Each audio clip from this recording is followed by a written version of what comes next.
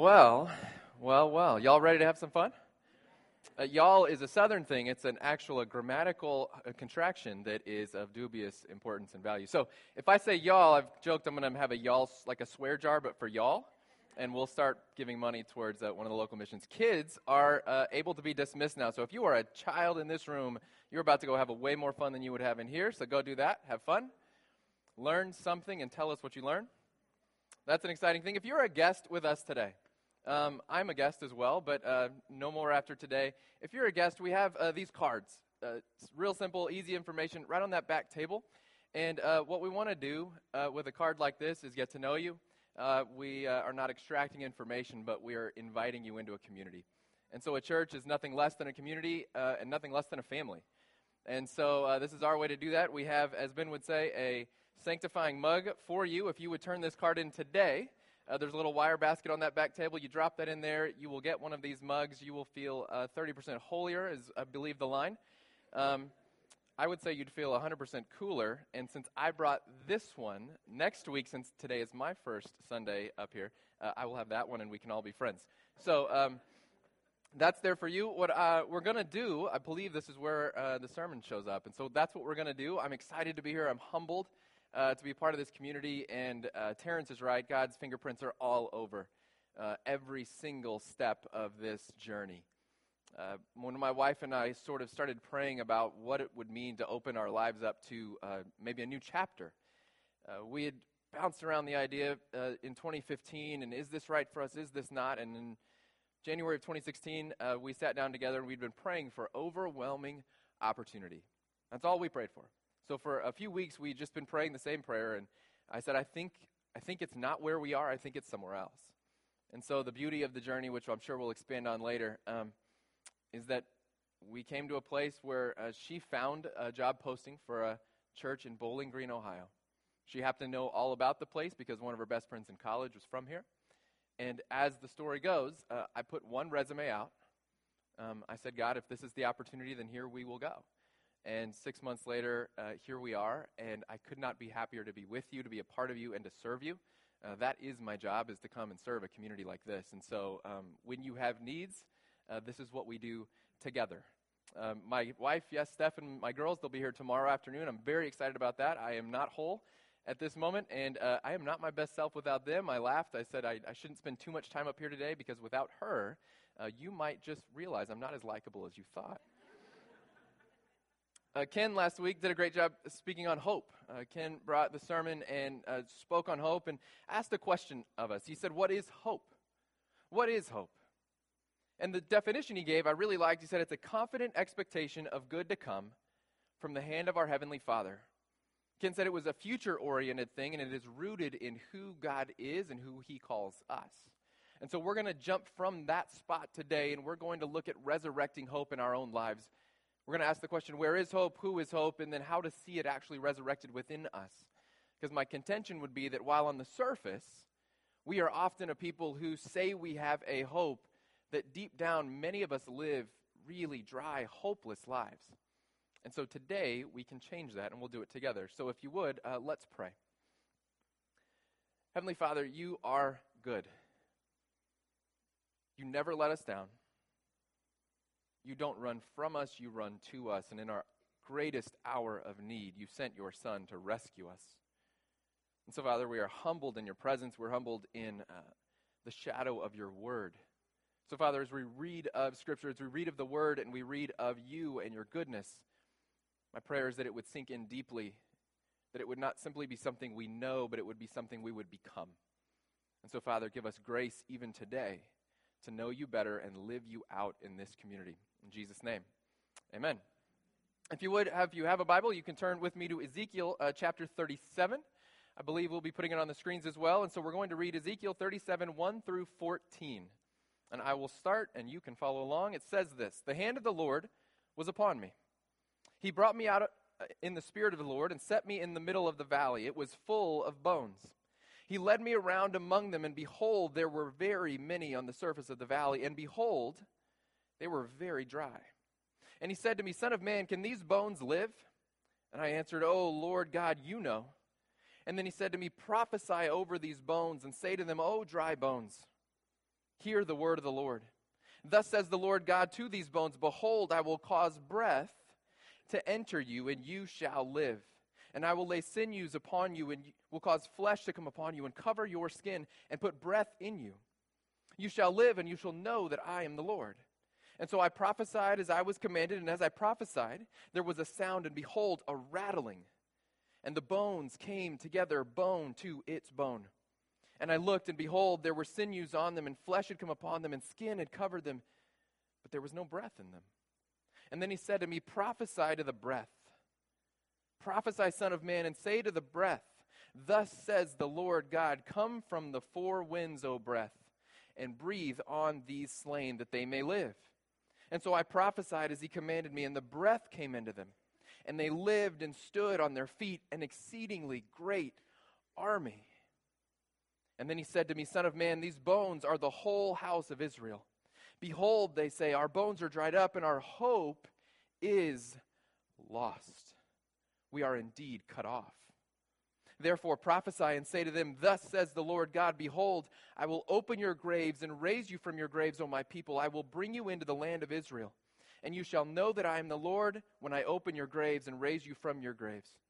I will put my spirit within you, and you shall live. And I will place you in your own land, and you shall know that I am the Lord. I have spoken, and I will do it, declares the Lord. What you need to know and understand as we look at this passage is Ezekiel is a prophet in Babylon. Ezekiel is a prophet in the land of exile for Israelites. And the Israelites had been given everything. They'd been given everything, and they turned away from God. And in turning away from God, they then lost it all. And in losing everything, they were then invaded and taken by the Babylonians. And so at the moment that Ezekiel is prophesying to these bones, they have no future. They have no future, and they have no hope. And so God chooses to give them a picture through Ezekiel of a new hope. And so what we see here is the necessity of hope, because what we see in the people, in the bones, is they've been cut off. Verse 11 says, we see lost hope, bones are dry, the hope is gone, they've been cut off. And I think that phrase, cut off, is really important for us to see. In the Old Testament, cut off has a certain meaning. We see it as simply a kind of a break in a relationship, but it's so much greater than that. At the covenant at Mount Sinai, God says, if you obey me, I will bless you. And if you disobey me, I will cut you off. To be cut off is a curse upon a people who have turned from God. It's a curse to be cut off from God himself. And so therefore, to be cut off is to be cut off from hope. And if your only hope is God and you've been cut off from that, then you've been cut off from a future altogether. As an exiled people, this is nothing new. And so for you and I, this should actually resonate with us. Because you and I were born cut off. Right in the Garden of Eden, Adam and Eve disobey God. They disobey God, and then they're then cut off. God says because sin has entered in, they have to leave because it cannot exist in his perfect garden. And so as they're ushered out and death has come upon them, he actually sets up a flaming sword at the gate of the garden. They've been cut off. And that curse is then passed down to us. And so exiled, you and I are born into this exile, born into this cut off status. You and I have been exiled out of paradise and exiled out of life in the garden into a world where death is a pervasive reality. Have you watched the news lately? It shouldn't surprise us. We've been born into a world where death is the only certainty. It is our pervasive reality. And so in this world, hope can be hard to come by. Viktor Frankl lived exiled in a place where hope was most impossible to come by. He lived in Auschwitz, in Dachau. He was a doctor in a concentration camp, a Jewish man. And in his memoirs and his writings, he would say he watched so many of his brothers and sisters, his countrymen. He watched so many of his friends and neighbors show up at the concentration camp as hopeless souls simply giving up. As a doctor, he was as much a social scientist as he was a medical doctor. And he watched as someone into kind of rabid survival mode. They'd steal from others, they'd beat others to take their food. They were hell-bent on survival. He watched as others simply withered, curled up, and would die quickly upon arriving at the camp. He said there was a third group, though. There was a third group that had some fundamental difference about them. They neither went into survival mode nor simply gave up and died. In the middle, they were surviving and even thriving. And he says, as he looked through it, as he tried to figure out what was so different about this third group, he realized the difference was hope. That hope was essential. And hope was what they had that the others lacked. You see, they lived, he observed, for some greater meaning. Something greater than those other groups. And they lived for something that suffering and death couldn't take away. Think about it. If you were in this place, if you lived for money, if you lived for family, if you lived for status, if you lived for, I was a shop owner, I was a husband, when you arrive on a cattle car, they shave your head, they put you in rags, and your only certainty is you will die. And he says, if your life was built on anything temporal, on your wealth, on your status, on your circumstance before you got there, hope was lost. You were doomed because death was going to certainly steal it. And yet there was this group of people who lived for something greater, who lived for something larger, and they had a greater meaning in their life, and it was something that death couldn't steal. And so what Frankel saw is the same thing we see, is that hope is the engine of life. And how you live today is completely determined by your believed in reality. How you live today is determined by your believed in reality. So if you believe that good things are coming, if you believe that God is working for your good, if you believe that Jesus died for us to set us free, you live differently than if you don't. How you live is completely determined by your believed in future. The word hope is used 80 times in the New Testament. And Ken was right when he said, what is hope?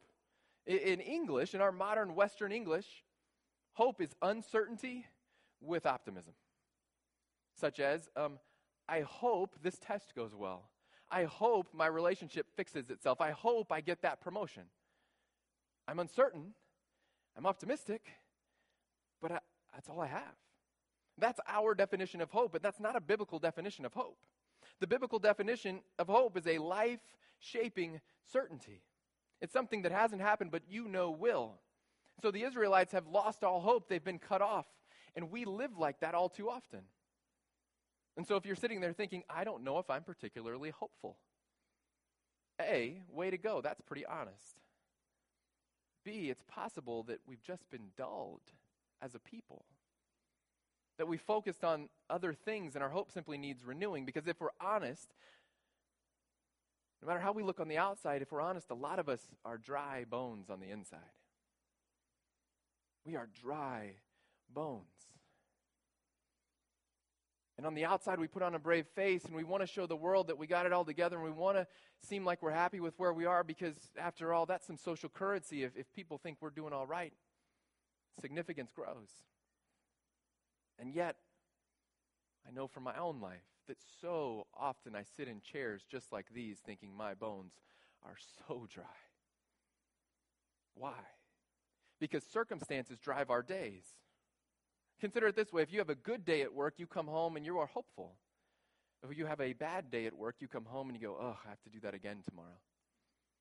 It's simple circumstances. If your relationship is on solid ground, you're hopeful about the state of the world. If your relationship is shaky, then any little thing creates a greater fissure. On your worst day, are you hopeful? And if your hope is in anything less than an eternal God working for good, how could you ever be hopeful? Our hope is in like shifting sand. Our hope is like blown in the wind if it's on anything less than something eternal.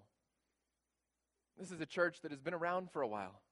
This is a community that has walked through some difficult things together. In those difficult moments, if your hope is built on the loved one lost, on the relationship broken, on the tragedy come too close to home, hope is lost. And yet if hope is built on something greater, while deep, profound sadness may come, hope never leaves the building. So where is your hope today?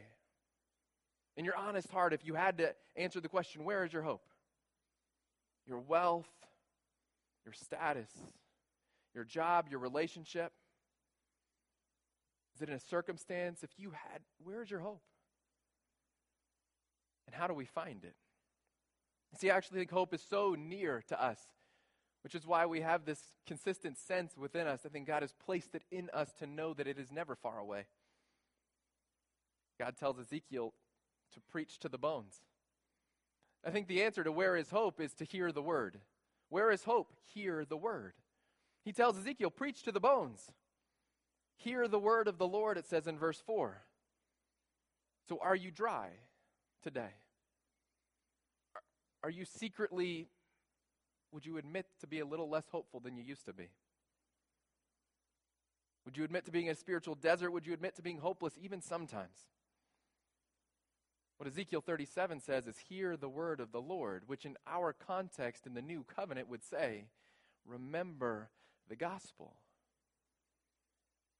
If it was a practice of the modern believer to remember the gospel daily, to start every day with the remembrance of who we are and who God says we are through the person of Jesus Christ, if we remembered every day that we were lost and we're now found, I think it would change the way we see the world. See, we have been taken from death to life, right? That's something we know in our heads. It's something we acknowledge. Death to life, okay. No, but the gospel says it. Every day, if you think it through, the gospel says you were dead. You were dead in your sins. Verse 9 says, breathe into the slain that they might live. We are those slain. We are the dry bones without life. And it requires the breath of God to bring life to us. We were dead people, dry bones, needing rebirth. 1 Peter 1, 3, and 4 says, in God's great mercy, he has caused us to be born again. Born again to a living hope through the resurrection of Jesus Christ from the dead, to an inheritance that is imperishable, undefiled, and unfading. Imperishable, undefiled, and unfading. What other things in this world do we have that are imperishable, undefiled, and unfading? It says we're born again. God's mercy has given us this rebirth. This is Ezekiel 37 brought forward. It's a picture of rebirth, and we've been born into what is now a living hope. If you struggle with the concept, that's no big deal. Nicodemus struggled with it. In John 3, Nicodemus says, how can I be born again? What is that about? He was a Pharisee. He was a law keeper. He was in the ruling council.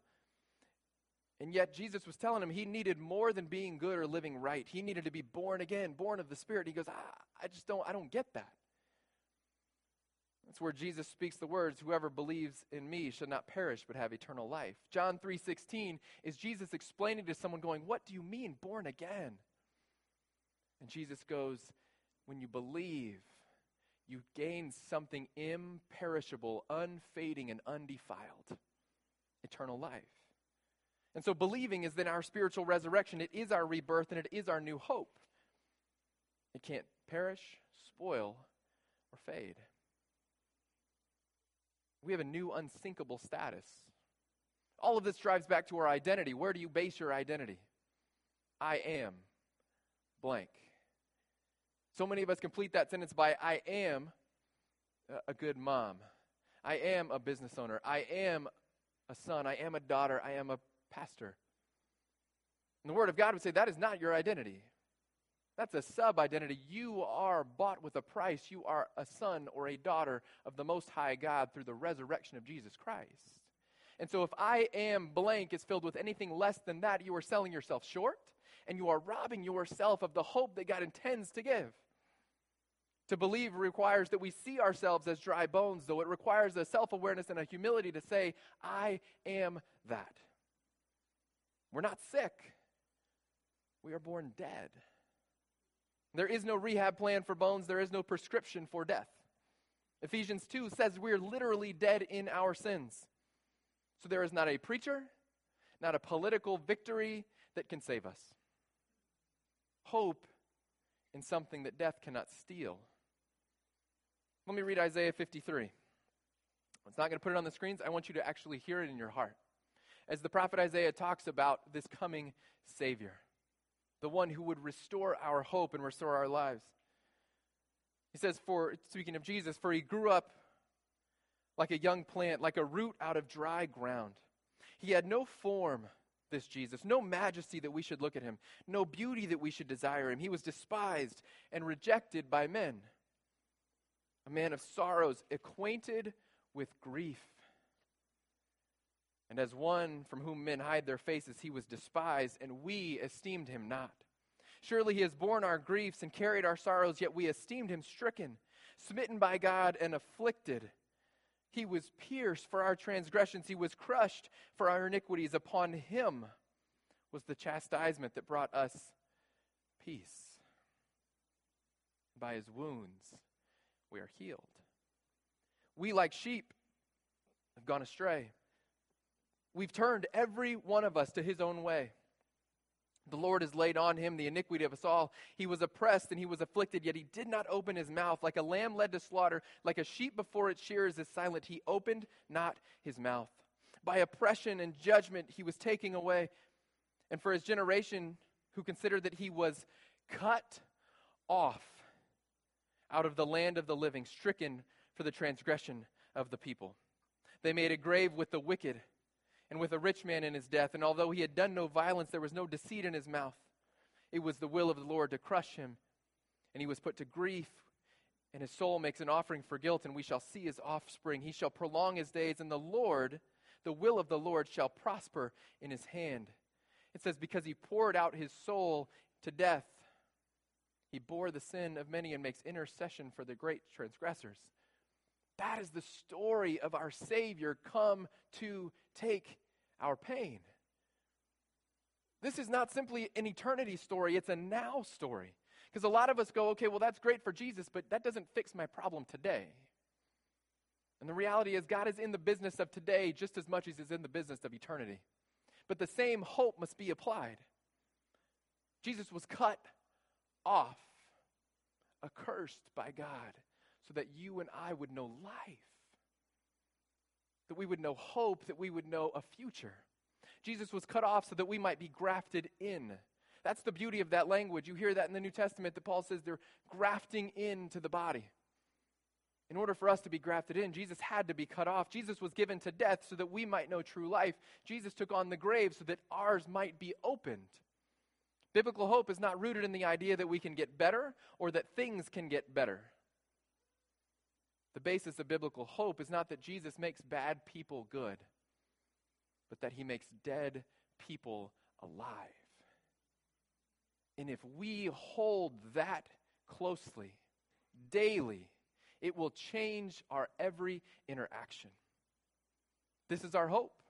It is unshakable and unconquerable. No death can steal life in Jesus. It is the resurrection of our hope. And so whatever burden you carry today, because every single person in this community is in a battle. If you look to your left and your right, you will see someone in a battle. And some have a season that they are blessed and their battle is small. And yet others in here are in a season where their battle is great and their pain is acute. And for most people, my guess is that they hold it privately and personally, and no one even knows. The hope for today in the resurrected Jesus is that the pain you hold, that the scars you carry, that the trial that you are now bearing in silence, that God is in the redemption business still. And the same way we lay our lives down at his feet, we can lay our trials at his feet, we can lay our pain at his feet, and we can say, God, only you endure. More than that, we don't have a Savior that doesn't understand. He was acquainted with suffering, acquainted with sorrow, acquainted with the shame that was placed on him because of us.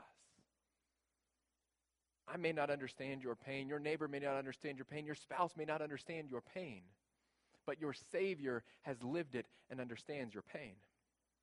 None are beyond redemption. No hope, no circumstances beyond hope. Jesus has literally taken us, and God, through the Holy Spirit, has breathed into our lungs, breathed life into our beings. It is the picture of Ezekiel 37 that we, dry bones, were picked up, and the Spirit of God was blown into our beings. The word for spirit and breath is the same in the Scripture. It is his breath in our lungs. It is his Spirit that causes these dead bones to sing of new life. Hebrews 11:1 says, now faith is the assurance of things hoped for, the conviction of things not seen. I've said that how you live is completely determined by your beliefs. Are you hopeful today? And if you're not, what is it that you stopped believing somewhere along the way about your future? What is your hope for tomorrow? In a few moments, we're going to take communion, which is a beautiful opportunity on a weekly basis to remember who it is that God says we are, to remember what it took for us to become that. That Jesus, in a symbolic form that we remember, Jesus in a very real way laid down his flesh and spilled his blood that we might know a new day. And so my prayer for us as a community, as Amanda says, it's a new season and a new day. There's a new chapter. My prayer is that it would be a personal chapter for each of us. That we would be a people that would be rooted in the gospel deeply and daily. So much so that we cannot escape the hope that breathes through it. And then that this community at large cannot escape the hope that overflows in us as a people.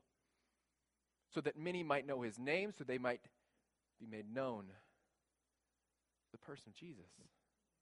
And as we make him known, might we grow in hope as we see in the testimony of others, in the testimony of lives changed, of trafficking survivors made free, of international students given hope in a family, of people ministering to neighbors and friends, of people reaching out in community. Should we see in every single picture of that the redemptive work of Christ on the cross for us, that it was one sacrifice that gave us hope. And so as we live this life of sacrifice, might it remind us daily that our hope is so much greater. May we pour out our lives in praise. May we live out our days as a people that are unmistakably hopeful. So much so that the world around you and me says, what is it that they have? In Jesus we are saved, and he isn't done yet.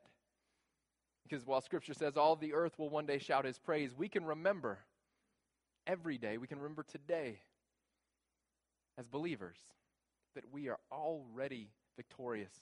And as we live that out, the world is forever changed. Will you pray with me? Heavenly Father, you have made a way. You have given us more than we could have hoped for. And yet in it we have true hope. We have grace beyond our wildest imagination. We have mercy new every day. So Father, as a community, may we be a people who are not slowed by circumstances, who are not distracted by the situations of our daily life, but rather we have eyes set on things above. And Father, we recognize that you have made a way, and we walk that way triumphantly in victory. And we walk that way in a way that is so unmistakably hopeful, that as we sacrificially go out of our way to help neighbors and friends, to help strangers, to help those who don't believe what we believe,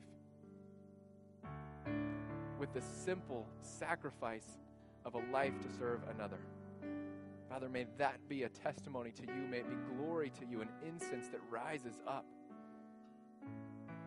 Father, may you favor this community and bless us.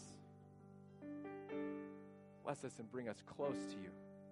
We might know you intimately and truly.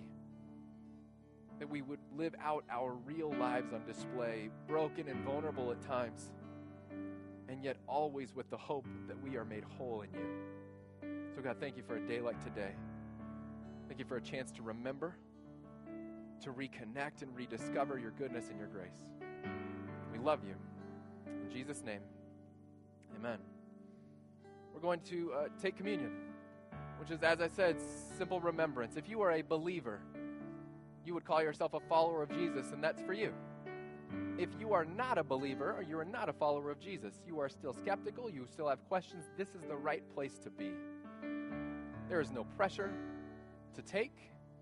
There will be no funny looks if someone doesn't get up. The best place to be with questions is here. And when you make that choice to follow Jesus, these tables will be out every Sunday, and you will not miss a thing. But as believers, as a family, we take.